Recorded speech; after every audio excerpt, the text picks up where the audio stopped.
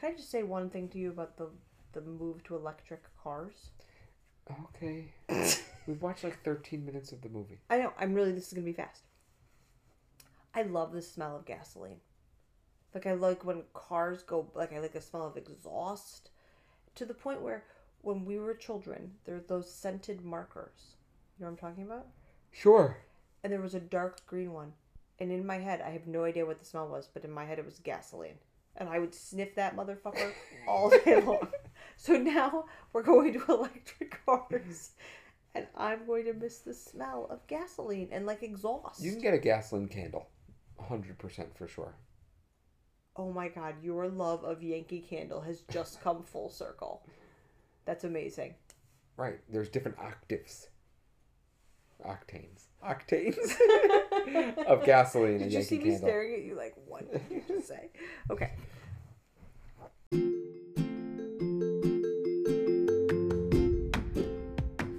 Ba-da-ba-ba-da, a podcast, ba-da-ba-ba-da, with parents, ba-da-ba-ba-da, who think they're really funny, ba-da-ba-ba-da, you decide, ba-da-ba-ba-da, you share it, ba-da-ba-ba-da, you listen all through the night. Who is Aquafina? She's a comedian, and that's obviously a fake name, but course it's based upon the water, which, remember the lore, that Aquafina is in fact just the runoff at the Coke factory that then they purify. It's not like it's spring water. It's like the garbage of the Coke factory. What does runoff mean? How could you have runoff? Runoff is not the right term. Some of the Coke they say is not good enough to put corn syrup in, so then they don't, and then there's like leftover water. I don't know. But she named herself after processed water. Yeah, I just haven't heard Purified water. There's just not many stage names like these days. But the like rappers have like Right, you but know, I mean, I guess Little Diddy. Carrot Top and Sinbad, those are comedians that had stage names. Boy, Carrot Top is really weird looking now. I wonder how long Carrot Top fought the nickname Carrot Top. Like how many managers he went through that they were like, you should adopt it. Be okay with it, man. Be okay. And he's like, I'm not just known for my red hair. Yeah, you don't think he came up with that name? No, I think that was like a teasing childhood nickname. And then some person said you should go by this as your comedy alter ego. He got the nickname Carrot Top from a local swimming coach when he was a kid. Right, but he didn't like it. He just had to carry it forward. Yeah, It's also not the top of a carrot. The top of a carrot is green. I know, it's carrot bottom. Carrot bottom. Yeah, carrot stick, really. Yeah, but I just don't understand why people take stage names. Because they want to have another life where people know their real names and they live in small towns in Idaho and people leave them alone because they don't know she's Aquafina. She's really, I have no idea. Nora Dunn. Yeah, yeah. That's so right. How did you know that? I looked it up. Her name is not Nora Dunn. Oh, it's close. Her name is Nora Lum. L-U-M. Nora Dunn was on Saturday Night Live. That's why. Oh, with two N's? I guess you always have two N's with a Dunn. When we were in college, I got mono. It was like the Flip Cup treat. On top of playing Flip Cup and winning, because I was really good at Flip Cup, I also got mono from sharing cups with other filthy people who also had mono. And it was really exhausting. It wasn't I had like... it too. What? I had mono when? In college. Where was I? Freshman year. Who'd you get it from? Who did you get it from? Who didn't I get it from? And who didn't you give it to? Everybody. Oh, wow. Nobody. Was it? I didn't give it to nobody. Yes, that's... Wow, that was really confusing. So, were you very tired? Of course. Very sore throat. Yeah. Oh, yeah. Was that like when you went to the health center and they said something was wrong with your throat only because you had eaten a well-toasted bagel? Didn't you tell like a story that... Yeah, they said you scratch your throat with a bagel. That's what they told me. Had you eaten the bagel? Or they were able to identify by the scratches what scratched you? Going to the health center was really one of the first times that I independently had some symptoms of something and had to go to a doctor myself.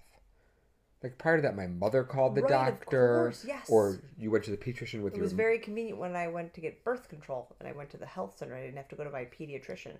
But my point is that I probably said something like, my throat hurts, but I did have a very toasted bagel. Oh, you gave them the answer. Yes, and they're like, oh, that's probably it. Oh. Don't you think you walk into a college health center and you go to the reception desk and say, can I help you? And you say, hi, I'm here. They're like, mono or other? And yes, you're right. Other is like a waiting room with one person, and mono is like, it's like a fucking Jewish deli counter in New York City. We're at number 3. Right, you've got mono. Crowded. Number 4, you've got mono. They must give out, what's the Z-Pack? treatment? I don't know. Did they give you an antibiotic or? You must. I don't know. I thought Let it run its course? I thought it was like Lyme's disease where you just gotta live with it now. You have mono for life? I have to tell you that I spent a lot of time at our college health center. A lot. Besides your womanly birth control, what else? My womanly birth control. My manly birth control. I don't know if we did like routine physicals at the health center maybe, because for some reason I went to the health center. Maybe it was one of my many times of having mono, and they were looking in my ears. You know that thing, that hard plastic triangle bulbous thing to look in your ears? It has the like cone, a the conical thing. It's not a stethoscope. Conical, the black thing. Yeah. I love that thing. Yeah. I always wanted to look in my ears, but anyway, so she looks in my ears, and David, you know what the woman said to me? She's probably a nurse. Your ears are so compacted with wax, I can't even believe you can hear me right now. And so she said, don't you know the expression? Don't put anything smaller than your elbow in your ear. Right. My mother says that all the time. Yeah. It's like her favorite expression, like of all expressions in the world. Isn't it interesting that someone came up with that and they figured that elbow was the correct thing? First of all, you can't even put your elbow in your ear. That's the point. No, they mean literally don't put anything smaller than your elbow in your ear. Oh, I thought they were like, oh, wow, that's really crazy. This whole time I thought they were like, because if you tried to put your elbow in your ear, you obviously couldn't, so you can't. Well, if they said, don't even put your elbow in your ear. Oh, okay, I could see that as being the statement for your theory. Yes. Oh, my God. What is the expression? I think we have it wrong. It's don't put anything smaller than your elbow in your ear. But, like, they chose that rather than say, like, your thumb. I thought they meant like your elbow is the baseline which can make it into your ear. Oh no. Your elbow couldn't fit in your ear. They're saying. But anyway, so my ears are compacted with wax, and she gave me like some sort of drops to soften the earwax in my ears that I had to go back like many times. I think I was probably seeing this person for like a month. I would like go like every week and hang out at the health center. She'd check out my earwax. She'd be like, oh, it's getting loose, almost there. And then finally the day comes. I go, she's like, it's loose enough. I'm gonna clean it out now. And she basically tastes like a fucking hose and is spraying my ears. Like the dental sprayer. Yeah. Spraying. And then she's holding a bowl next to my head. And no joke, like extracting a bullet, I heard plink. Giant eraser-sized thing of wax. Giant, David. Like the biggest thing you ever seen. And did it on the other side too. And I could hear like I was an idiot savant. I could hear so well. And I heard that. Maybe you have it again. I do. I put all sorts of things in my ears. So I spent a lot of time at the health center. And then when I went to law school, I became a frequent patient of that health center because I also got prescribed birth control through the health center rather than speaking to my own pediatrician, thinking that he might violate my privacy. Oh, probably would. And tell my mother. When I told my mother I wanted to go on birth control, she went into her room and closed the door and didn't come out for a solid 4 hours.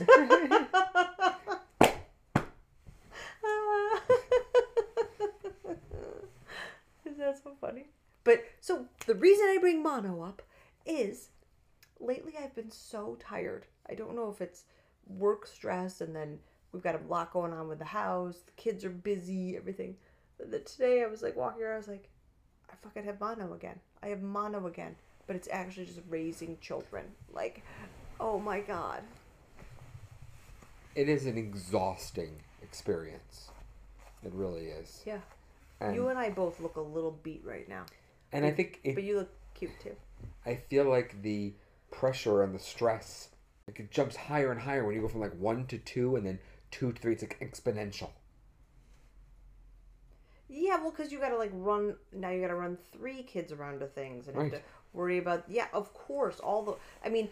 It's funny because when I was pregnant with our 3rd child, so many people who are parents of 3 were like, don't worry, the 3rd one fits right in. And as you say this right now, I think, meaning like it's easy because you know, it's just another kid. You're just throwing. And that's what they meant. Just the physicality of it. That having a 3rd child doesn't make your life physically that much harder because you probably have a stroller.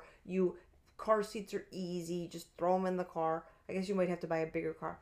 But they didn't mean emotionally or psychologically easier to have 3. They just meant the physical part of it. You said it's exponentially harder to have a 3rd child because, yeah, you're like, are you emotionally doing okay? Are you physically doing okay? Like, are you happy? Are you I feel like if you had 4 or 5 kids or more, you would lose the variation in like non-school activities. Like all the kids have soccer. All the kids are taking violin.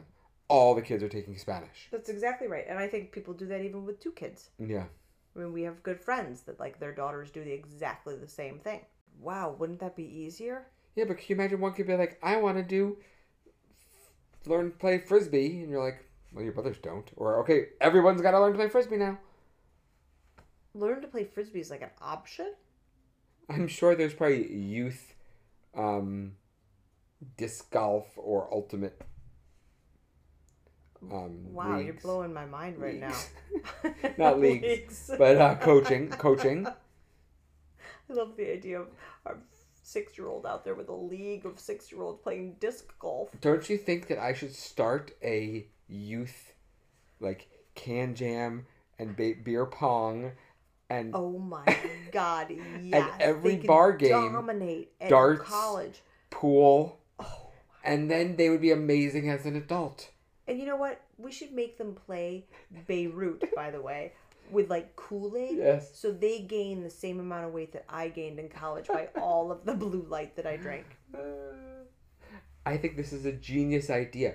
We should set up the first national. There's no way this has been done yet. The first ever youth training academy for alcoholic party games. I love the youth training academy. Yes, it's genius. And why I know it's genius is that when we decided that you were going to be David, private investigator, you were excited. You're way more excited about this. Like amazing. You are like blowing your own mind right now.